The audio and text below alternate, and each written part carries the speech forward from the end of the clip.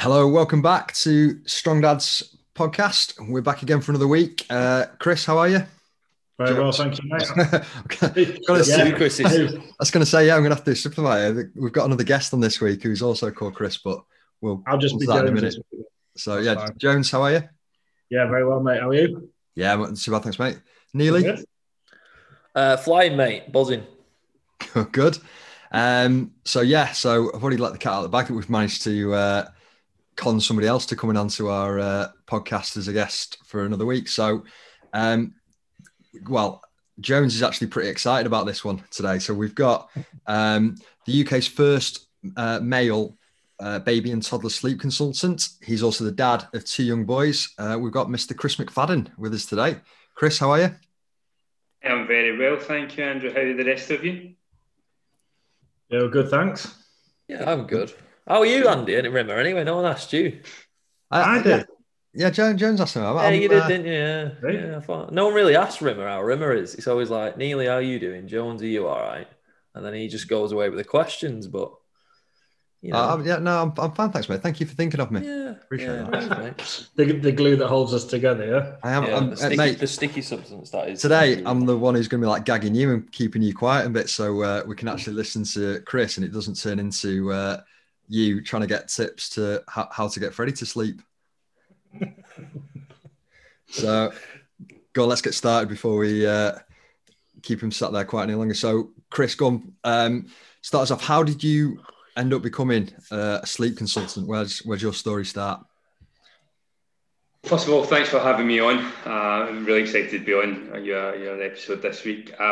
Basically, the story around sleep consulting for me started about it really started 2.5 years ago when my toddler, well, now toddler Teddy, was born, and he wasn't a very good sleeper. But the actual business of being a sleep consultant started about 6 months later, so about nearly 2 years ago, when we could no longer do anything about his sleep other than basically kind of suffer with it, and we had to hire a sleep consultant. He was such a lovely baby, but he just would not go to sleep on his own. We basically had to feed him, cuddle him to sleep, and yeah, a lot of babies are like that. But what was happening was our bedtime was always taken up with him, basically being kind of cuddled to sleep, and we'd have to wait till he was into a deep enough sleep before we could even attempt to put him in the cot. So after many long hours of bedtimes and many long hours of sleepless nights and kind of trying to get him back to sleep during the night, not having a clue what to do, whether we fed him, didn't feed him, whether we rocked him, patted him, whether it was on mum, whether it was on dad, back and forth till he just decided to go back to sleep. We basically couldn't take it anymore. He'd basically beaten us to a pulp, and we hired a sleep consultant. Now, she came in, she really helped us, basically changed our lives. But I thought, I can do this. It was very routine based. It was very structural, really all about consistency. Not trying to oversimplify what I do, but there is a consistency to it. And I thought, I can really do this. Plus, she didn't really help as much as I would have liked. So, armed with information and then going away and doing training, I decided to set up the business and become, the first and only, I think, males baby and toddler sleep consultant in the UK and Ireland.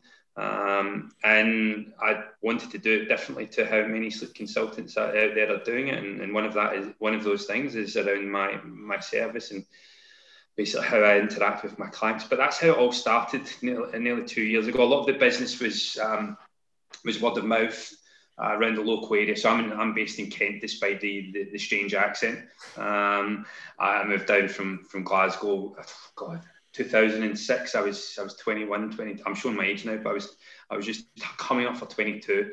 And I graduated from university and I moved down to the big bad world of London. I thought I'll live there for a couple of years, get a good CV, and move back. And after about 6 months, realised I was never moving back. But I digress. I eventually managed to make my way out to Kent in the countryside, and what I think is a nicer way of living for bringing up kids. And but a lot of my business was around the local area, very much in-home support. And then the global pandemic that we're still living in hit us all like a steam steam train we just didn't see coming. A lot of people didn't see it coming, as we all know. And basically, the business really transitioned from that, from being very in-home, very word of mouth, kind of low volume, to what it is now, which is very much online. Virtual training, virtual support. I do a lot of my consultations on Zoom. It's a great way to do business. And because of that, I decided to transition from the word of mouth onto social media, and really enhance my website, get onto Instagram and try and get a bit of a following, try and do the same on Facebook. And here we are today. I'm now getting invited on podcasts to speak about what I've been doing. And this is definitely one of the highlights. This is definitely one of the highlights so far. Hey, Smooth Talker, the only one guest we've had on so far that said that. This is a highlight from him. So, go on. So, I'll kick us off with that. So say, well, I'm going to ask Jones's question here, probably. So, if somebody comes to you and they're kind of, I guess, where you were, where their kids kind of beating them to a pulp with their lack of sleep, they're drained, low on energy, out of answers, and have got probably a list as long as their arm of questions for you. How do you go about, I guess, like putting a plan or a strategy, whatever, in place for them? So, as I mentioned, most of my business is now online. So, what I offer is my most popular package now is my virtual sleep package. So how that works is people typically contact me, whether it's through social media or through booking, the booking part of my website.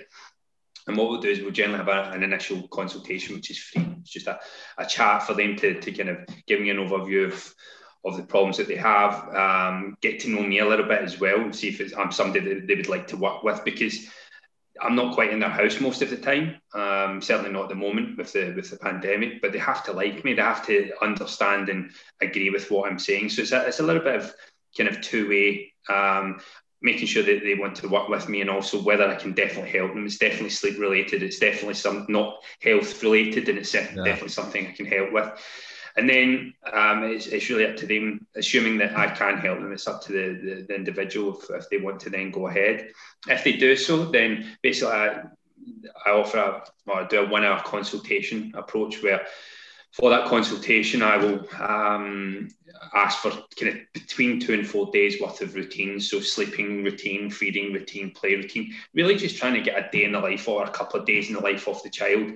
That allows me to get as much information I can, because it's not always just sleep related. A lot of it is sleep related, but sometimes and it's not like you're not going to fix a baby's or child or toddler's sleep by changing how they eat, but it's an element of it. Nutrition, and then you boys will know as much as anything how nutrition feeds in. Is you're not going to get fit by just changing how you eat, but it's a big element of that. And it's the same with the sleeping, changing the nutrition around, or changing the stimulation levels around aren't going to necessarily make a baby sleep, but it will definitely aid. It will definitely be a significant contributor.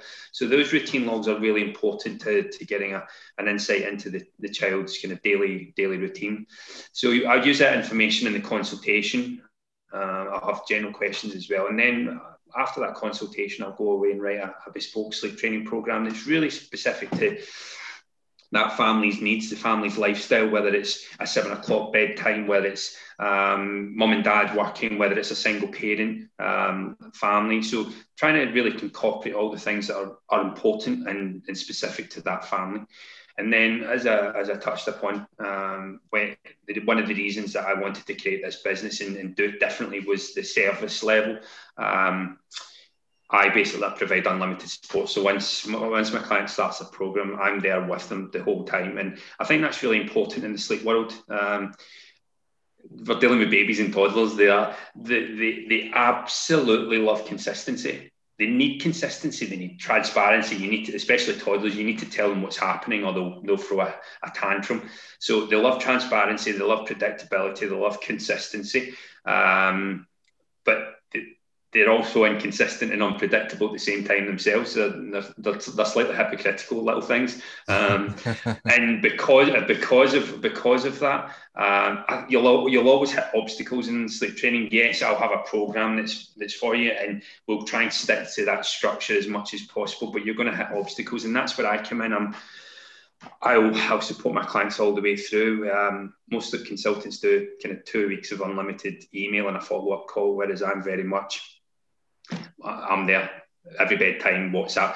I always say to my clients, I can't promise you that I'll be there at 2 o'clock in the morning when the baby wakes, because my children sleep, fortunately or unfortunately. But I'm always there at bedtime. I'm always there during the day for naps and questions. I'm pretty responsive in WhatsApp. I get group chats with the family. So that's what I do differently to a lot of sleep consultants, and certainly my clients are really, really appreciative of that approach, because again, we hit obstacles during it, and I'm there to help them through that, rather than kind of helping them 3, 4, 5 days down the line when they've kind of figured out themselves or things have got worse. Yeah. That sounds pretty wicked, and that sort of sounds a bit of sort of above and beyond regards to service. Credit for that. How does that impact on you and your sort of bedtime routines with your kids and your time with kids? If you're sort of putting yourself there for other parents, helping them, or 2 o'clock in the morning, whatever it may be, that's obviously prime time. It's something that maybe dads try and get involved in a little bit more, because they might have been at work, while the wife's at home looking after the kid or the partner. We get back and we want to get involved in that sort of bath time, bedtime routine.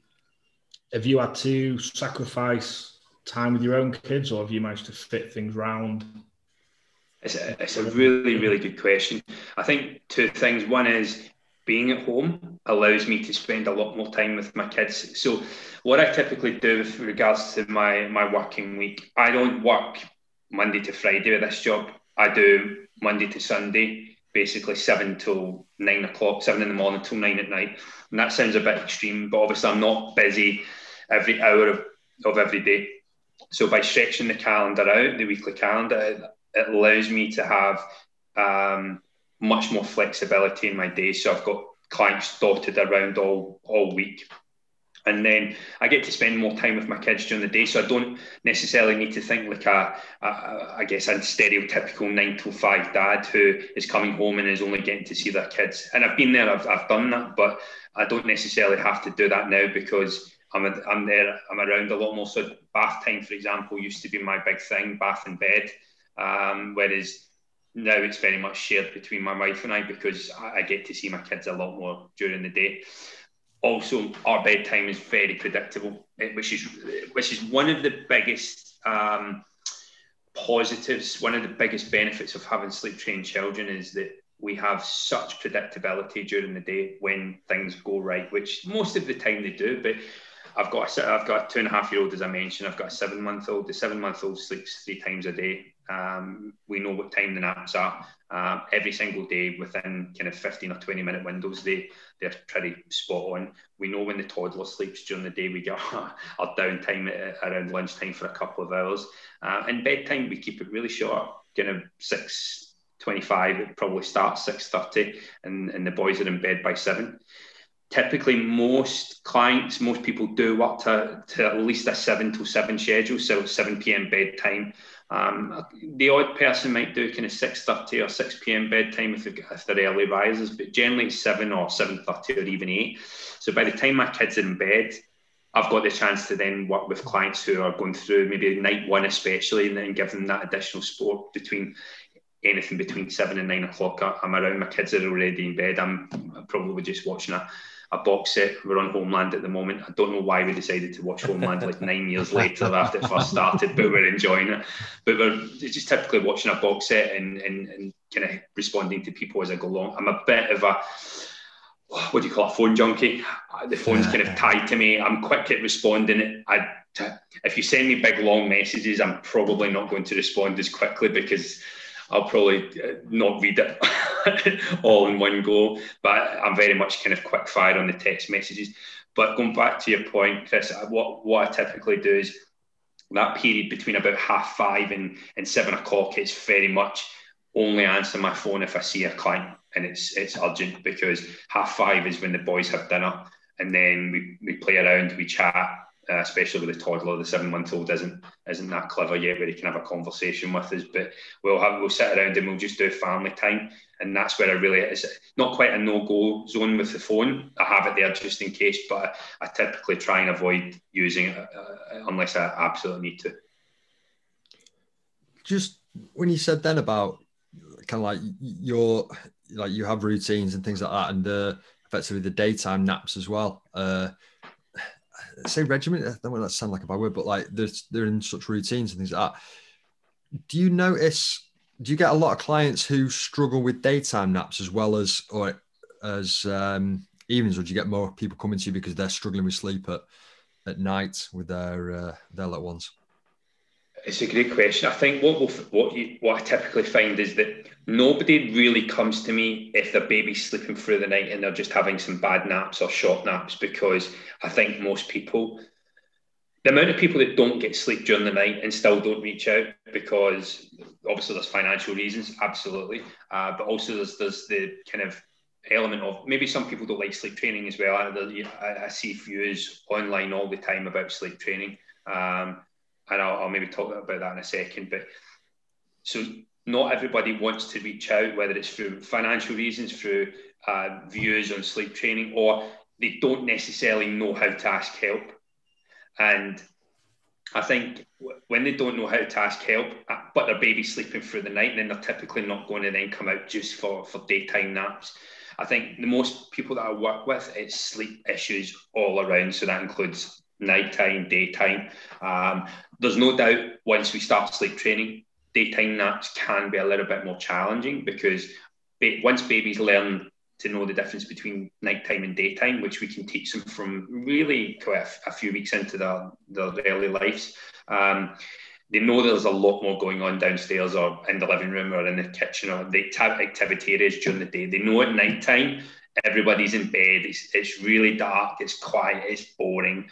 But daytime, they know there's toys downstairs, there's TV downstairs, and it can be a bit more difficult to get them to sleep during the day because of that. But typically when clients reach out to me, it's because their kid's not sleeping, and the daytime's almost a bolt on for them. But if we could resolve the nighttime, they'd probably be quite happy with that. But that's not my style. My objective, my kind of program is designed to fix the two of them at the same time.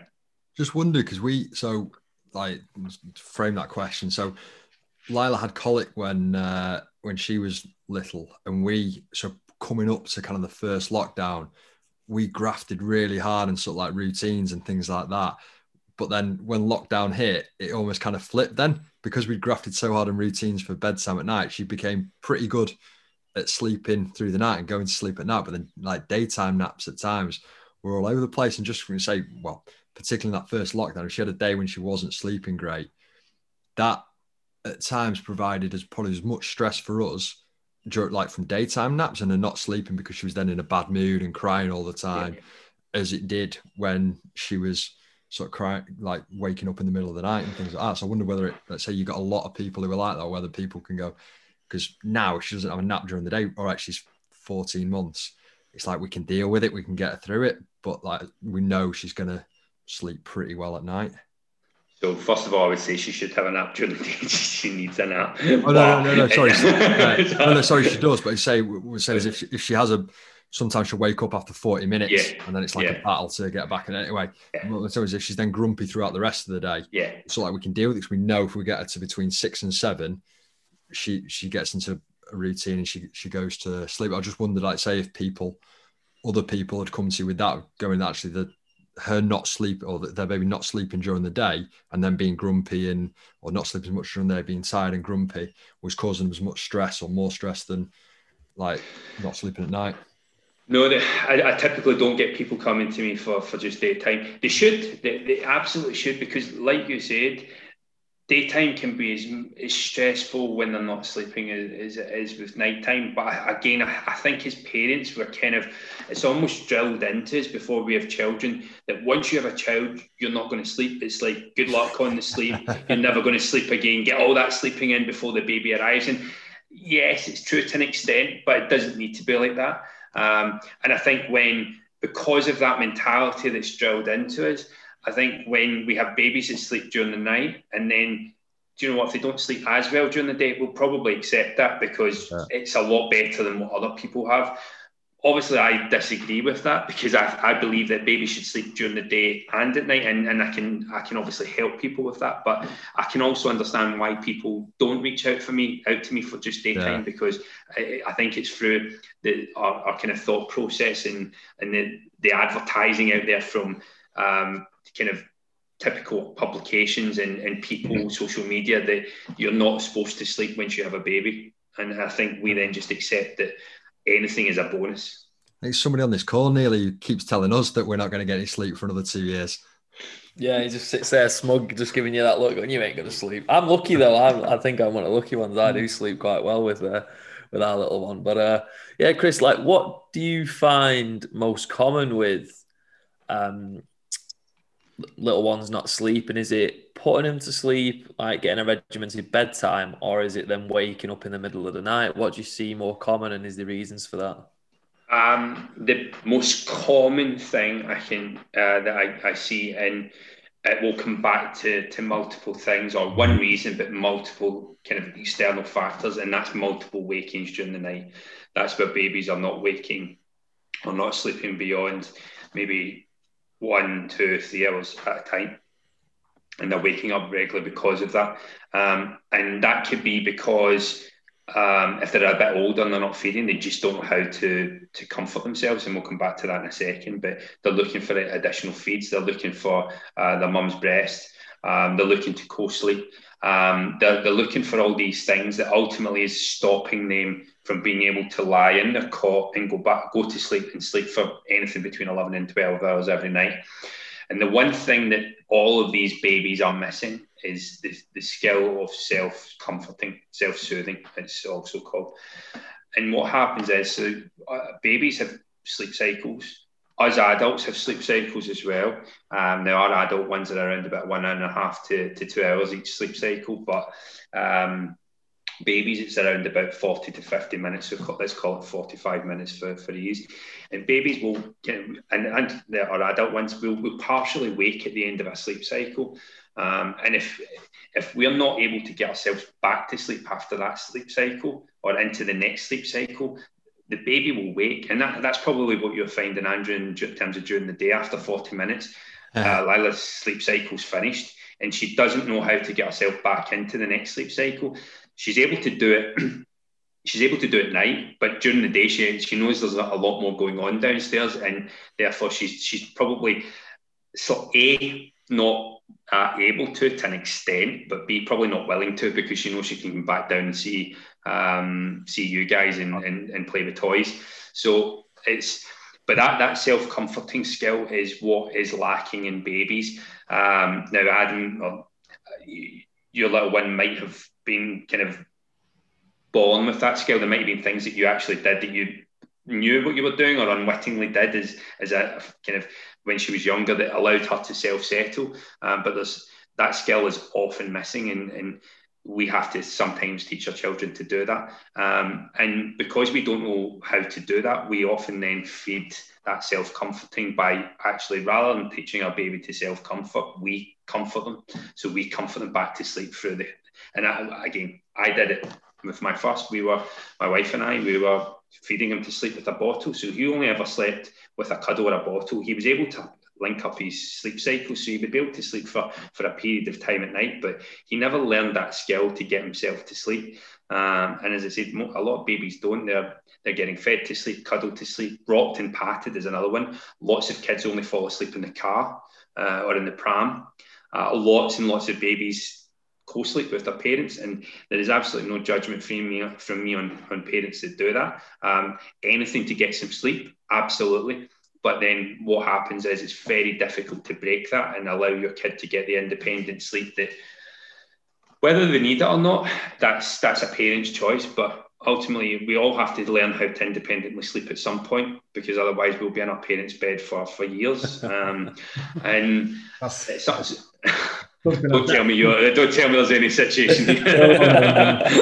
Well, I remember saying to wife a few times, like, he's going to be in bed when he's 18. He'll be in bed with us when he's 18. Stop this, please. If he's as big as you, that's going to be a tight squeeze in a bit. Well, if he comes in the morning, he's always like, Daddy, you're too big. Get out. You're actually lucky you're still in the bed. There's so many clients I speak to where dad's in a spare room in a camp bed or in the living room on the sofa, because basically the baby co-sleeps, because that is the only way that everybody can get some sleep. And again, that's always something I can help with. But again, there's never any judgment from me on families that do that, because again, we all do what we can to get some sleep. Sometimes it's through good practices and the baby being able to do it themselves, and other times we do it through co-sleeping, feeding the baby back to sleep, mum giving breast to allow the baby to kind of comfort themselves back to sleep. But again, at some point, either the baby will grow out or the toddler will grow out of that.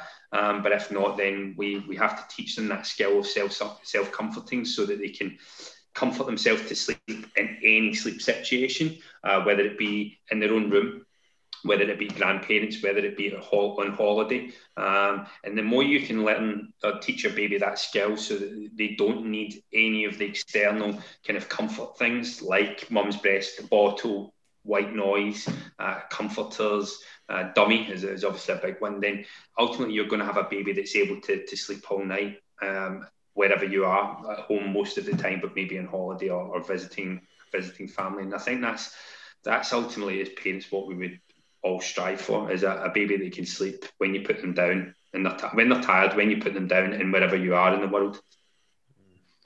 I was going to ask you on. Sorry, Andy. Go, mate, you go. I know where you stand on this, Chris, because I follow your stuff and I've read on your website. But you said the self-comforting and letting a child cry it out. There's always battles between. I just know from training, females and stuff in the past, and being a new dad, there's always that conversation between, just let them cry it out. And, me, I can't do that. I just couldn't do it. But what's your take on it, and advice for people, like you say, in self-comforting and training, that type of thing? So most people that come on to a consultation or initial consultation with me, probably 90% of the time, will ask me that question: do you let the baby cry it out? And my response is the same all the time. Crying it out is not a form of sleep training. Yes, it can work, and lots of families do use it. And when I say crying out, for anyone that's listening that doesn't know exactly what crying out, it's basically the form of, you put your baby into the cot or your toddler into the bed, and then you leave the room. And yes, you can go back in. There's different forms of crying it out. There can be controlled crying. There's also the Ferber method, where you're going back into the room at timed intervals, in and out, to basically give your child a bit of reassurance. But the kind of the crying it out is in essence, you leave the child in their bed or cot, and you leave the room, and it's basically you're leaving it to them to figure out how to get themselves to sleep. You're basically leaving them to figure out how to learn that key skill of self-comforting. Now, the reason I say that's not a form of sleep training is because sleep training is for me a controlled element of comforting, where you're basically staying with your child for a period of time. Now, there has to be an exit strategy, because otherwise you won't necessarily just have your baby in bed with you until you're 18. You'll be in the bedroom beside the cot or the toddler bed or the single bed or the teenage bed until they're 18 as well. So you have to have an exit strategy out of that. But ultimately, you're with them that whole time until they learn the skill before you start thinking about leaving them. And that's the difference between crying out and sleep training. But it's a very controversial view. And unfortunately, there's a lot of misguided information out there that suggests that sleep training and crying out are very much interlinked. And don't get me wrong, when I did my training, we talked about crying it out, not crying it out, but it's called controlled crying.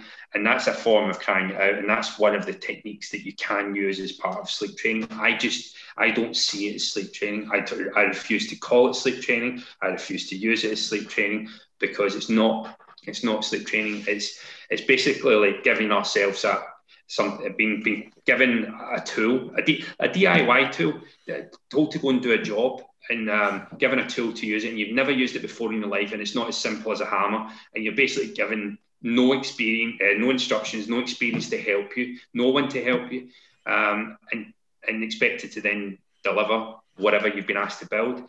And when you're doing that for like a 6-month or a 9-month-old baby or whatever, that's pretty unfair. That's pretty harsh. Again, that's why I don't believe in it. And most sleep consultants they'll never use crying it out because of the controversial views around it.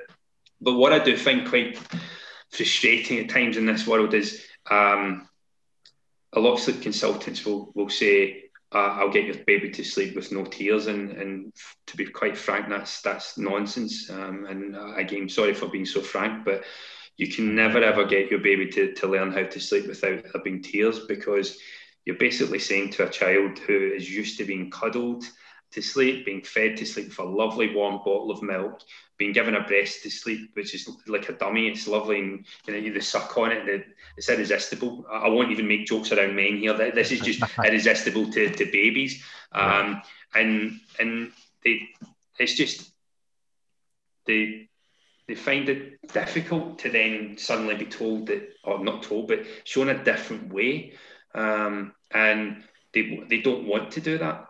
And if you ever tell your child, whether it's baby or toddler, or show them a different way from what they're used to, and they don't want to do it, they'll cry. They'll absolutely cry, because they've got no other way of communicating that to you. So whilst the sleep training will always involve tears, so I say that no sleep consultant can ever tell you otherwise. But what it's about, trying to minimise those tears and trying to comfort your child as much as possible during that process. But there will always be tears, but it's short term, and it's designed to be short term, so that ultimately over the period of about 2 weeks is what I typically recommend to my clients, that we can get this resolved. And within about 2 weeks, you then have basically a whole family sleeping again. Because when a baby's not sleeping, it's not just the baby that's not sleeping, it's you. In fact, generally the baby can sleep because they're cuddled to sleep, and most parents will do anything to get their baby to sleep, hence why they co-sleep, hence why they will sit up and do whatever they can to get their baby to sleep at the middle of the night. But it gets the whole family sleeping. And when as mum and dad, or mum or dad, when you are sleeping and getting the sleep that you need, you are a much, much better parent. And it's just because you've got energy. When we're not tired, or when we're tired, sorry, there's nobody out there that can tell me they're not more impatient, or they're not is the better version of themselves. When I'm tired, I'm that grumpy Scotsman that you can really imagine, and we're stereotyped for. I'm grumpy. I'm probably less patient with my boys. I'm less just patient around the house. I don't have the patience for naughtiness. I don't have the patience for playing games as much. So when you're sleep deprived, all those bad versions of you come out. So helping everyone sleep just makes for a much better family all round. Mm. That was a bit of a long-winded answer to crying it out. That's perfect. It's funny because I guess you boys, we've all probably felt the same at some point when you say, you put the baby down, they're crying and things like that. You're there going like, you get caught in that kind of balance between, right, I've got to give them the chance to try and soothe themselves, but then at what point am I doing psychological damage to her in the long term by letting her leave there crying? It's quite interesting hearing that, because that's that kind of sleep training, like of that going after like 2 minutes or whatever, comfort them, put them down again, and then leave it 4 minutes if they're crying or whatever, and you keep lengthening the time. That like somebody told me about that, and I was just like, that sounds brutal. I'm not sure I could actually. I think I'd end up in tears and things. Yeah, and there is a lot of research out there to suggest that the crying it out, whether it's timed intervals and certainly a lot, and I see it on forums. I think it's quite popular, especially in the US. But when you do just leave them and you don't go back to them, you're probably watching on the monitor. There is research to suggest that there's a sense of abandonment that lasts with the child longer term. And again, I guess that's what I can often find frustrating, is that there's that link then back to sleep training, when actually sleep training for a period of time, you will never leave your child until they go to sleep. Even if it takes half an hour or 2 hours, you will be there with them, trying to give them a level of comfort. And the biggest thing I always say to my clients is, even if they've been crying for a couple of hours. And I know I never, ever try and minimise or downplay how upsetting that can be for any mum or dad. But they bear no grudge for it the next day. The only people that bear grudges are ourselves on ourselves. Typically, baby wakes up smiling, happy because they've had the sleep that they need, independent sleep, and they wake up so much less grumpy than if they've kind of had broken sleep throughout the night. And I think that's always a key message to people, that sleep training, yes, it's tough, and there are tears, but it's short term, and the baby will never hold anything against you. It's when you start looking at the crying out method, that's where there's potentially long-term implications, because you are leaving them and you are basically saying, I'm out of here. It's up to you now to figure it out. Let me know how you get on, type thing, which I don't think's so nice. Yeah. We don't do that with clients, do we? We don't go, right, dumbbell bench press, crack on, go do it yourselves, lads. You know, like there's a training aspect, obviously. Yeah, it's actually interesting. I was going to say, it's interesting listening to how you set your clients up and get as much background information, and so you get a full picture and stuff, because it's pretty much exactly how we set our own clients up for training. You know, it's not just like in the gym, right, 10 reps of this, 10 reps of that. It's, you know, goal setting, finding out more information about sleep, nutrition, lifestyle, what kind of things are impacting outside of the gym and everything like that. So that's exactly it. I remember one time I had a consultation, and the mum asked me as I was kind of finishing off the consultation, she says, are you going to just kind of send me any kind of off-the-shelf type program and that's it? Because I don't really want that. And I kind of got her concerns, but ultimately, am I going to deviate from my programs too much? Probably not, because I know that they work, and it's the same for you guys. Like, yeah, every person's different. Their personalities are different. So one might prefer kind of boxing fitness because they've got a lot of frustration and anger in them. A lot of people might just like really pushing weights because there's maybe a kind of visual element to it as well.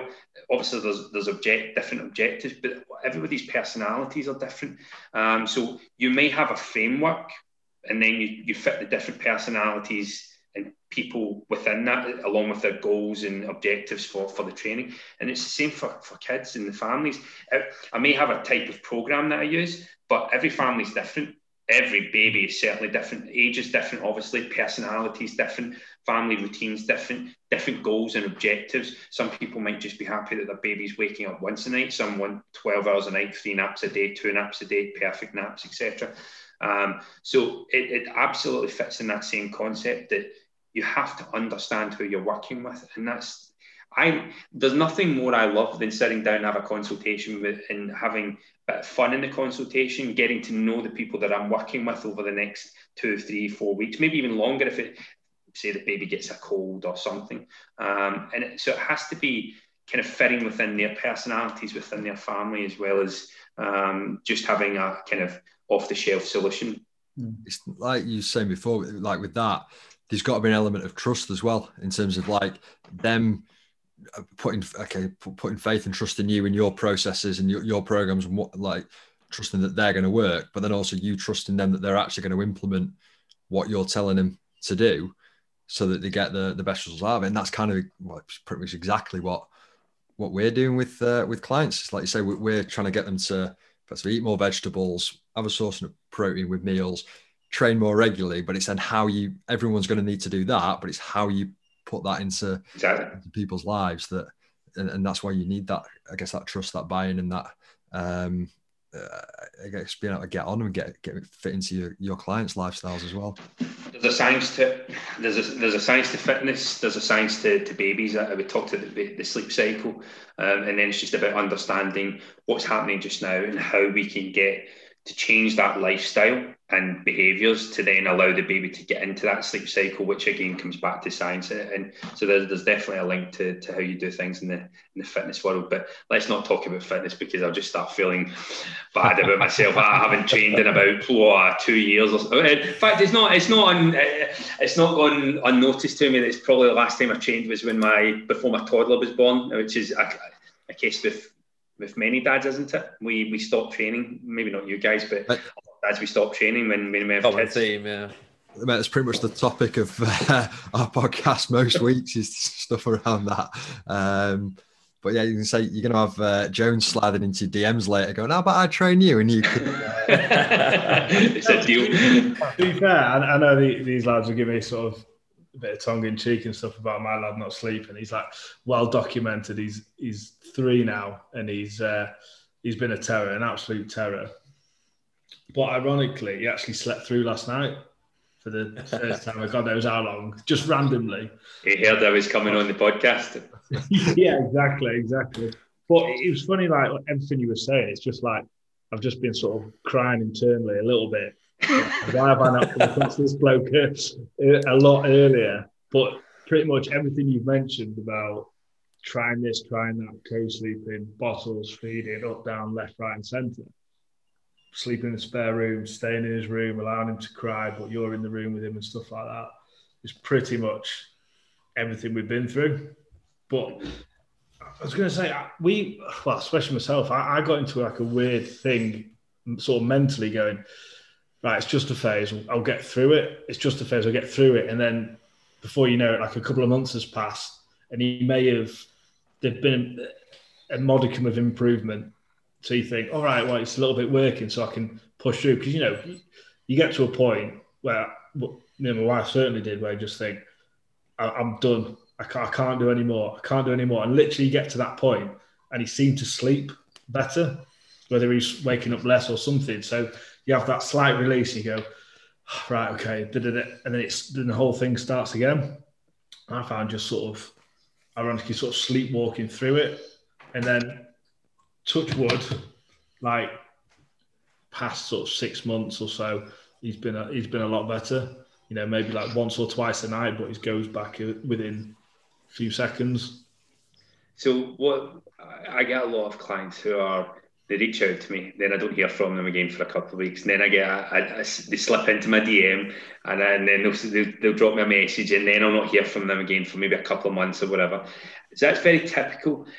What I always say to them is, obviously it's up to them if they want to go ahead with sleep training, but phases, yes, kids do grow out of things, but at this age, they typically just go kind of in that up and down phase. And yes, things might get a bit better, but they're probably not going to just suddenly change from being an average or a bad sleeper to an excellent sleeper that can sleep at the drop of a hat when you need them to, sleep all night, every night.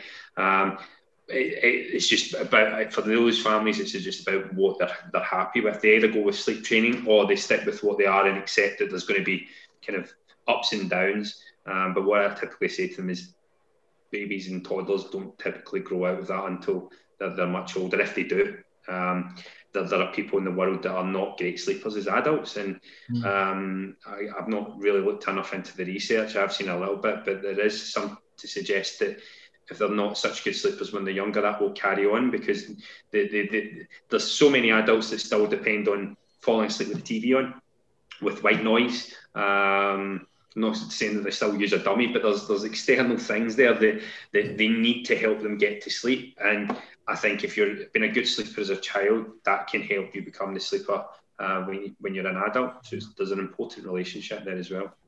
What age do you typically get, I say clients, as in like their babies? Do you work with them much past 3, 4? Or do you get kids who are like kind of 4, 5, 6 who are still not great sleepers or co-sleeping, and you work with them to try and get them out of that or anything? Or I can work with kids really up till kind of age of 6 or 7. I don't typically get kids past 4. I think when parents see kids past 4, they think to be honest with you, I work with kids kind of 3, 3.5 as well.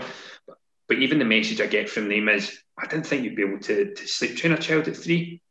So I think when they get to 4, I think if they're still not a good sleeper, most parents won't even think that a child could get sleep trained at 4 years old. But they can be. At that age, it's probably a little bit more difficult in one way, because you've got the element of they can get out of bed. They rule the roost and they can do whatever they want. They can walk, they can talk, and basically they control us as weak parents, shall we call it. But also at the same time, it's all about controlling boundaries or setting boundaries and controlling what we want from them when they're that age. And we can do that a lot easier when they're when they're 4 than maybe when they're 2, when they're still toddlers, they're still full of tantrums, but they don't have the same communication skills that they do have when they're older. They don't understand rewards as well, which sometimes we do have to bribe them. They don't understand what it means when you can't come into mummy and daddy's bed. So it does work at that age. It's just a lot of people don't think it does. But I typically work from babies from 5 months upwards. And I do find that babies sleep trained at kind of 5, 6, 7 months are much easier to train than when they get to kind of 12, 18 months plus. They're all resolvable, but babies, it's harder to hear the babies cry when they're only 5 or 6 months. But they pick up so much quicker because they're a lot less knowing. They've had a lot less time to get those ingrained habits, or let those habits become more ingrained in them. So it is much easier when they're younger, but they can do it when they're older. Obviously, a lot of your sort of your service is focused primarily on the baby or toddler. Do you do any sort of additional help for parents? Because obviously, if they come into you, the kid's not sleeping, high stress, not sleeping themselves, maybe self-care has gone out the window a little bit, nutritionally, etc. Do you sort of do any sort of work-ons around that, or are you sort of more solely focused on get the kid to sleep and the rest will sort of take care of itself? It's from my business and my next business idea. I don't specifically within the consultation, but my wife gets involved in a lot of the marketing and strategy side of things, and maybe it's her female touch that's helping that a little bit more. But we do think about self-care, and I try not to say it to parents too much, because parents will do anything they can to get their baby to sleep. They sacrifice themselves. They absolutely sacrifice themselves. So the last thing they need to say to me is, or for me to say to them is, let's focus on getting you to sleep, or getting you sleep, because they only want to care about the baby. But by focusing on the baby, it will give them what they need, is the self-care that comes from that. And because of the unlimited support that I provide, sometimes I don't need to tell them anything more than we've talked about in the consultation or what I've given them in the program. Sometimes it's just being a little cheerleader and saying, you're doing amazing, well done, keep going. Sometimes it's just picking them off the ground when they're feeling a little bit dejected because they've had a couple of nights where the kids pushed back, or maybe they've not seen as much progress as they have expected. So the self-care I try and do is through that. But ultimately, at the end of it, when they're sleeping, that's all they care about. They're just so grateful for that's their self-care. But I do try and think about self-care because I think it's important, and it's obviously very, very topical with the way that the mental health side of things is really rightly exploded over the last couple of years. And I don't mean exploded in a negative connotations. I just mean in terms of the way we're much more open about it in the world, which is absolutely fantastic. I know you guys talk about it with, I think it was with Luke a couple of episodes ago. So I think it's such an important topic. I just try to do it a bit more subliminally, because I think, especially mums, they don't want to hear that they're going to get some sleep. They just want to get their baby to sleep. That's their sole focus. So I'm conscious that we're been around. We're going to be running out of time. We're going to take up too much of your time here, Chris. So a couple of things to finish on. One quote off your website when I was doing a bit of research earlier on that I need to bring out. I don't know if I can remember my website now. It may not feel like it, but babies and toddlers love to sleep. And then I put a note with that: take the mick out of Jones. We've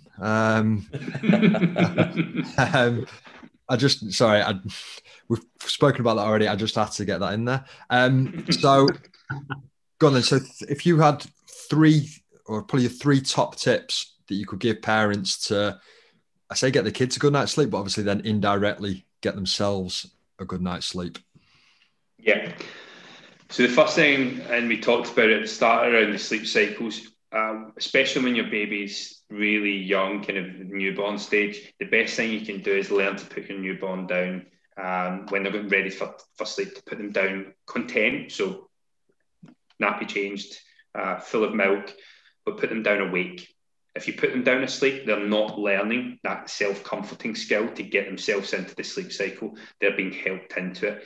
So if you can learn to do that from when they're a newborn, or you try practicing that, what they will do is they'll learn to get into sleep themselves, which will give them that skill that they then just need all night. Now, that doesn't mean that they're going to start sleeping 12 hours a night when they're newborns, but it will give them the ability to sleep on their own, or get to sleep themselves, and also sleep slightly longer blocks, both day and night, whether it's a couple of hours in the day, whether it's maybe 3 or 4 hours at night. Even from maybe kind of 4 weeks onwards, they can start to do that. So that's a really important tip. Another one that people don't often think about is the room. The sleep environment is so important. Having a dark room is absolutely key. I cannot stress enough to people, get blackout blinds for the room, for the baby's room. It doesn't have to be expensive. You can get ones from your local kind of retailers for about 15 or 20 pounds. That's what we use, and they do the job. And it will make a difference to your child's sleep very quickly, because any bit of light will disturb them. I'm going to give you 2 more. I know you asked for 3, but I like 4. Making notes here. I'll charge for that afterwards, don't worry. Routine is so important. Now, daytime routine is very difficult to bring into babies, very newborn babies. That will only kind of start to kick in around 6 or 8 weeks. No, that's not saying it happens, but you can start doing that from about 6 or 8 weeks. Whereas bedtime, you can really do from day one of your child's life, giving them the bath, putting them into the pajamas, doing it in a kind of darkish room or lightly dimmed room, so that you're starting to show them the difference between day and night time, so that they know that night time's about sleeping. It's about being boring. It's about sleeping. And daytime is more about, yes, they'll have sleep, but it's more about engagement and stimulation and fun. In terms of also, again, not so just newborns, more actually kind of babies around 3-4 months upwards to about a year, when they're still having milk feeds before bed. Feeding before and after the bath is one of my absolutely favourite tips, because there's an intrinsic relationship between being a baby being full and sleeping better.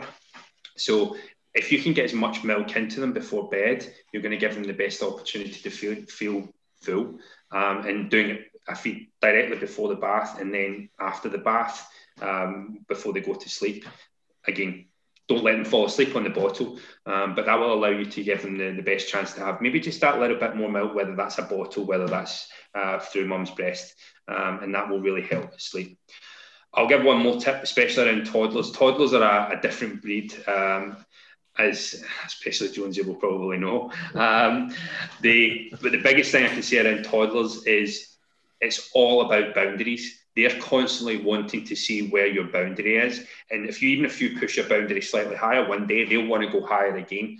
So the key is to have a boundary, what you're comfortable with, and stick to it. So if they want to start getting up at 5 o'clock in the morning, if you're acceptable to that, if you find that fine, then so be it. But if you don't want them to be getting up at 5 a.m., don't get them up.